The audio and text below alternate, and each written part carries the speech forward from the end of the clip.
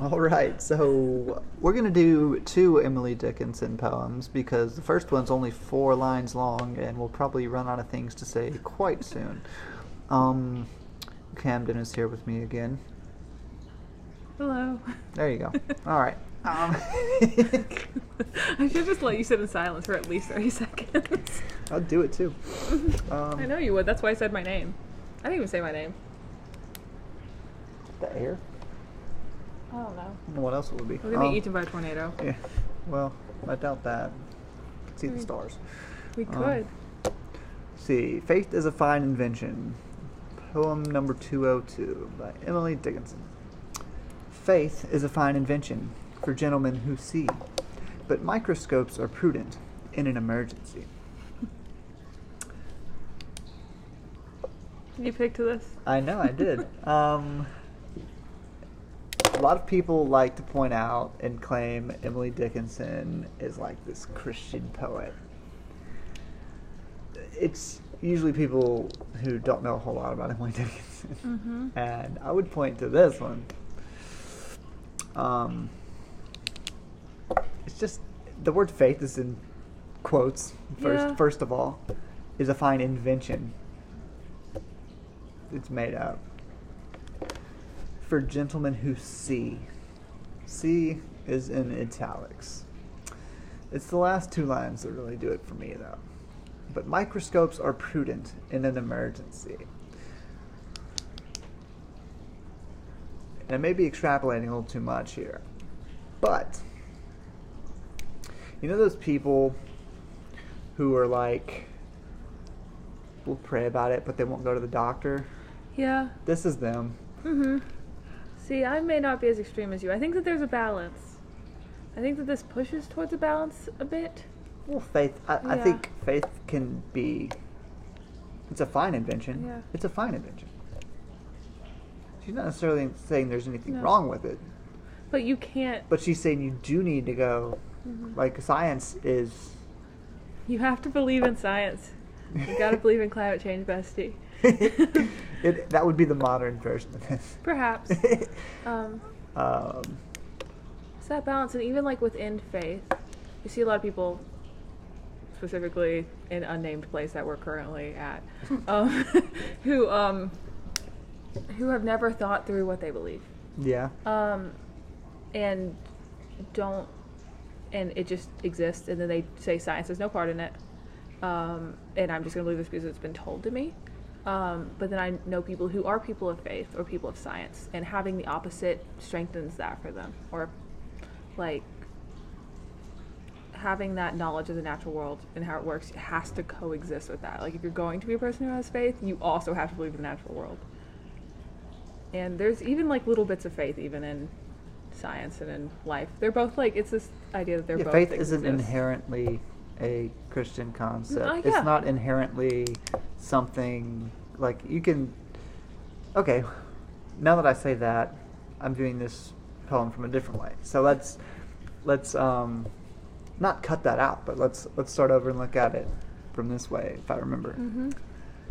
Faith is a fine invention for gentlemen who see, but microscopes are prudent in an emergency. And I did lose what I thought. I should have written it down. Shoot, what was it? Faith is a fine invention for gentlemen who see, but prudent in an emergency. What were we talking about before this? Balance between faith and science. Balance between Faith isn't inherently a Christian thing. Yeah. Okay, so you can believe something, but like you can have faith that something exists, but without proof. You gotta think through it. Yeah, you gotta have something to back it up. And that will make stronger faith. Yes. Like, and having thought through something and knowing why you believe something will make it stronger. But also, there is empirical evidence for things in the world. It's that idea of that like substance dualism, the mind-body thing. Is first 2 lines. It's too late. The first 2 lines are the spiritual, and second 2 lines are the physical. But it doesn't put them in opposition. They're both pieces of you that you have to have both of. But you can't say, well, Like, my like- home isn't in this world, Like whatever. the first 2 lines are like your hypothesis, but then you need to go back and like look more into it. Like you can have all the ideas you want, but you should probably, like you said, go dive a little more into that, and like microscopes. You need to look at it more closely. Mm-hmm. But it's the tone of the poem is just It's a little sassy. it's a little sassy. I have interesting opinions about exclamation points in poems. Oh, And perhaps I don't like them. how do you feel about dashes? No, I do If you love. don't, if you don't like dashes, you're gonna See, hate this them. one has absolutely no dashes in it, and you say it like I don't know Emily Dickinson. It is weird. No, I know you do. I love a good dash, but this isn't a dig on Emily Dickinson, but somehow exclamation points always just feel kind of a little like, haha, silly, like we're playing a game thing. I don't know. Yeah, well, I think she's talking about something. Maybe I just think exclamation points are obsolete unless if you're trying to not seem mean in a text message. I mean, I use exclamation points in my poems sometimes. You can beat me up or throw me off the balcony. But That's well, fine. I think it conveys a certain tone, and I think Emily Dickinson uses it well because Yeah. it lends it a almost whimsical sort of flavor. If that makes any Flavor? any sense at all, yeah. No, I don't think it's bad. I think people. It's a tool to be used very carefully. But I think it lends towards the tone, even if it's not my specific taste, it lends towards the tone that she's leading towards. But she does have some like pretty silly poems. A bird came down the walk. He did not know I saw. It's like kind of sing-songy sometimes. This is we're jumping straight back, even though this isn't, like, it is very American, but she does utilize a lot of form stuff. Like, even in this, we've got rhyme going on. Yeah. Which I think is interesting. Like, these 2 episodes just have to go together. You have to listen to both of them. Sorry. If the second one hasn't come out yet, sorry. Because This one will be out second, so. I can count. This is why I'm an English major. But like, building on all of, like, doing something new, making it new, doesn't mean discarding everything that's happened before. It means acknowledging the entire base data of all poetry before, which is a big, overwhelming task. But acknowledging all of it and building on it and doing something new. And then using what is helpful. Like, that idea of, even if you never write a form poem in your life, you need to know how to. You need to know how to use form and how to do those things. Because sometimes that's the best thing that you can use. Like, she's Miss President to Ruby Carr, that she is not, and that is an insult to her name. But an argument that is made. She does things incredibly new in a way that is very American and was never done before. But she uses old things. She uses rhyme. And some very European ideas, and it works. So I don't think we can just fully discard everything that's happened before. I don't even know how we And got no one there, does. but I don't know, because we were talking about the rhyming. I mean, you can. Gotcha. You have the full power to cut any of this that you want. Oh no, I don't cut things anymore. I'm too lazy. But, like, I mean, that's like the whole, like, Whitman thing. If people are like, oh well, Whitman just destroyed all of British poetry, and he's doing this whole new thing. No, he's not. Not at all. Like, he's so inspired by everyone else. And then, like, I think it's Langston Hughes who comes back and he's like, yep, I just am doing Whitman, essentially. Everyone is doing exactly what happened before them. Like, the idea that every literary period is a response to the one before. Ginsberg was doing Yeah. Whitman. I mean, Everyone. I think I told you yesterday that every American poem since Whitman has been Whitman haunted. you told me that earlier today. Yes, every poem has been. I don't know time. I don't know, but yeah, everything is Whitman haunted, but everything is haunted by everything before it. So you can't be a poet and not know the poems that have come before you. Because then this thing, if you're just gonna say what's already been said, or you're gonna say something wildly off base and do something different. Anyways, that was a big tangent. I'm sorry. I got excited. We have another poem to do. We do have another poem to do. Yeah. Give me one moment. So we're not too far into this, so we could still knock this one out. As long as you don't get me talking about that again, which I will. Anyways. Hope is the thing with feathers. This one does not have a number for some reason. Now I want to know what number it is. Does it have a number at all? I thought all of them did. Keep talking, I'll find she's going to look up the number if we can find it while I read this poem. This is another one that starts with a word in quotations. That's the word I'm looking for. 254. 254. So hope is a thing with feathers. Pretty close together. 254. We got faith and hope. Is there one with love in quotations? I was about to make that joke. I'm sure there probably Isn't there an Alan Jackson song? Faith, hope, and love are some good things again. How old do you think I am? Do you think I know who Alan Jackson is? Sorry, my parents played that CD until it stopped working almost when I was a wee lad. See, my dad was like a Green Day dad. He and I have a pact to one day see My Chemical Romance together. I'm wearing a Green Day shirt right now underneath my sweater. Anyways, all right, so Dickinson. Hope is the thing with feathers that perches in the soul, and sings the tune without the words, and never stops at all. And sweetest in the gale is heard, and sore must be the storm that could abash the little bird that kept so many warm. I've heard it in the chillest land and on the strangest sea, yet never in extremity it asked a crumb of me. So this is it. This is extended metaphor, right? Here's your dashes. Yeah, I love dashes. I use so many dashes when I write poems, and I blame Emily. No, I've started doing it a lot recently. It's interesting that these are single dashes. What's the word for that? There's like N dashes and M dashes. I think this is an N dash or something, but that could just be the way it's rendered on Poetry Foundation. Perhaps. But no, yeah. It's nothing if you read someone and then you just start doing exactly what they do. It's definitely not the dash on the last page of Gatsby that just extends. Somehow we always get back to Gatsby. Because it's there. But, yeah, so extended metaphor comparing hope, like hope as a bird. I just realized I completely subverted your question. You did softball me that one, and I completely went off on grammar. But yes, I think that this is the spiritual component that we were talking about before. You can't go so far as to say that she's fully like no. I don't think she's atheist. You can't. Even if you are an atheist as a poet, you can't fully ignore some aspect of something because it's poetry. It's there. There's something, even if it's just soup. It's just soup. I don't know. Poetry soup. But yeah, so it's comparing an extended metaphor, comparing hope to a bird. It's the thing with feathers, perches in the soul, sings the tune without the words, and never stops at all. Yeah, I think that tune without the words is interesting. Yeah. It's like that kind of feeling of wanting to write a poem really bad and not having the words for it.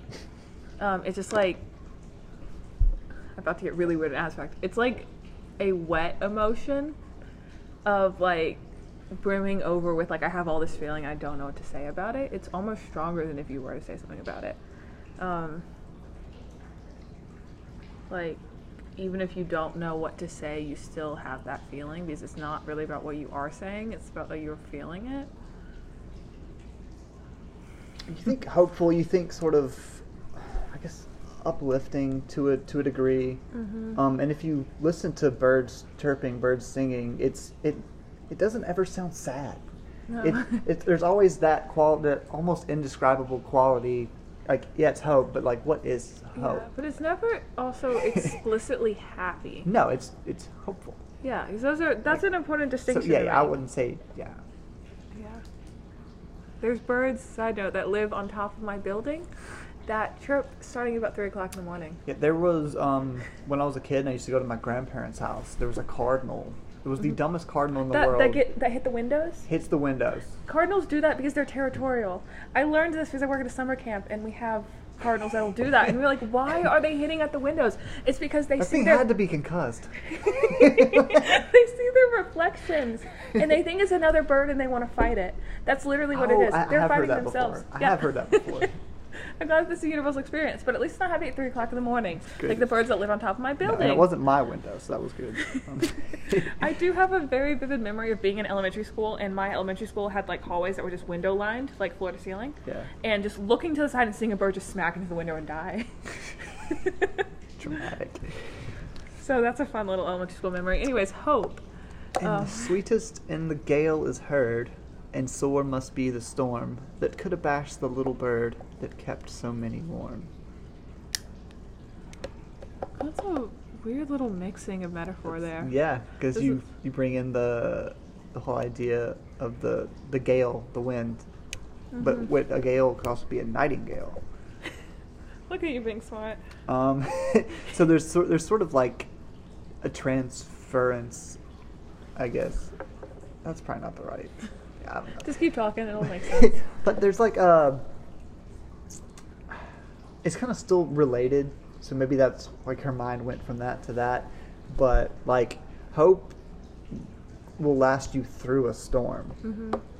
And sweetest in the gale is heard. That's where it's strongest. Yeah, because when you're at your lowest point is when you need hope the most. Yes. Like if you're like it's a matter of degree, I guess, to an extent, if that makes any sense at all. Because you're like if you're already kind of at like a mid level and you have that hope, it's not going to bring you up that much.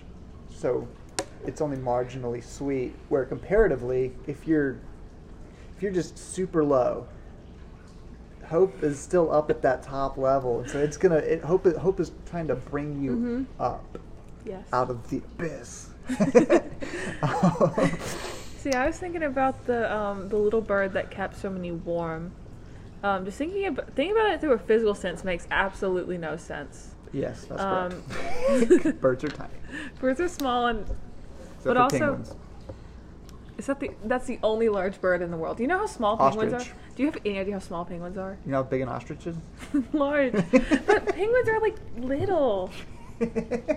They're tiny. I had a teacher in middle school who tried to fight me on the fact that penguins don't live in Africa. They do live in Africa. There are penguins on the south tip of Africa. We are getting way off track. I'm sorry, that was my fault. No, I got excited about penguins. It's probably more fun to listen to that way.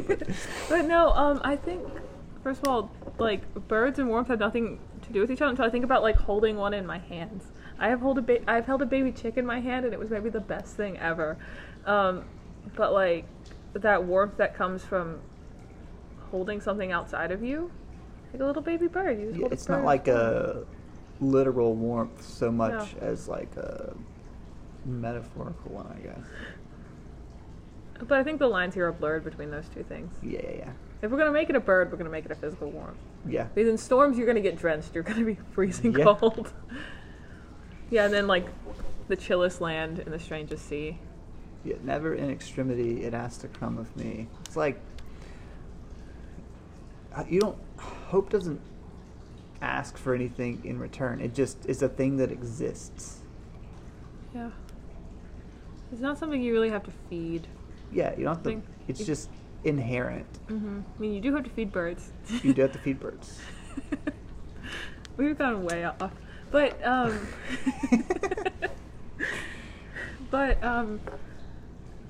I think you can think of it in the way of like, oh, I have to do things to keep myself hopeful, to keep myself uplifted. Like I have to like consume like a certain amount of like fun Hallmark movies, or I have to only be thinking positive thoughts, or I'm gonna get so down that it's my fault. No, like you may not recognize it at a time, but it's a thing outside of yourself. It's like you can't always blame yourself for things. Sometimes it's just something that is there. Something outside of yourself and outside of your power. And it's something when you're in the storm, when you're in the chillest land and on the strangest sea, like hope doesn't really know boundaries. Did you? That's all I got. I was hoping that would feed some idea of yours. I was listening to the second half of your thought, but there wasn't one. But yeah, no, like in those worst places, they're the places with the lowest visibility to take it seriously. But like, just because you don't see something doesn't mean it's not there. Yeah. Because those aren't going to be the times where you feel the most hopeful, obviously. Mm-hmm. But that's still there. And I think, like, hope is a weird word for this because it feels like a conscious thing. I don't know where I'm going with that. But, you know, like, it feels like, oh, well, you have to be hopeful. You have to remember to, like, be positive. I don't think that's what this is talking about. I guess we've really. almost turned it into a, like, verb as a society. Yeah, but it's not. Interesting. Yeah. I like that. Hope as a noun. And I think that takes some of the pressure off because there's so much pressure to fix your life yourself and do this thing, to self-help book. God, I hate self-help books. They're all so derivative and condescending. Mm-hmm. Like, if you've read one self-help book, you've read them all. They just change, like, little things. It's always so... They're just talking down to you. Just go to therapy. Like... or drink. You can do both. That's true. But, like, yeah... Self-help book culture is awful. Because first of all, it's people who say that they don't have time for reading, but they spend all their time reading, like, cotton candy fluff. It doesn't mean anything. And it's just awful. It's also going to make you feel worse about yourself because then it puts it in your hands. And there's this idea, way off topic, but there's this idea in modern society that, like, you are an individual and you as an individual are responsible for everything that happens to you and you have to watch out for your own well-being and no one else's. That's just not how this works. We are beings in community. We're people in community with other people, with other parts of ourselves, with hope, with these things. So it's not all your fault. Sometimes you can't just do things by yourself, and it's not your fault if good or bad things happen. And we do, you mentioned community, we do need community. Mm-hmm. I feel like if you get isolated, and that's what that little bird is keeping you from being isolated, that little bird of hope. It's like the small things that do it, like Okay.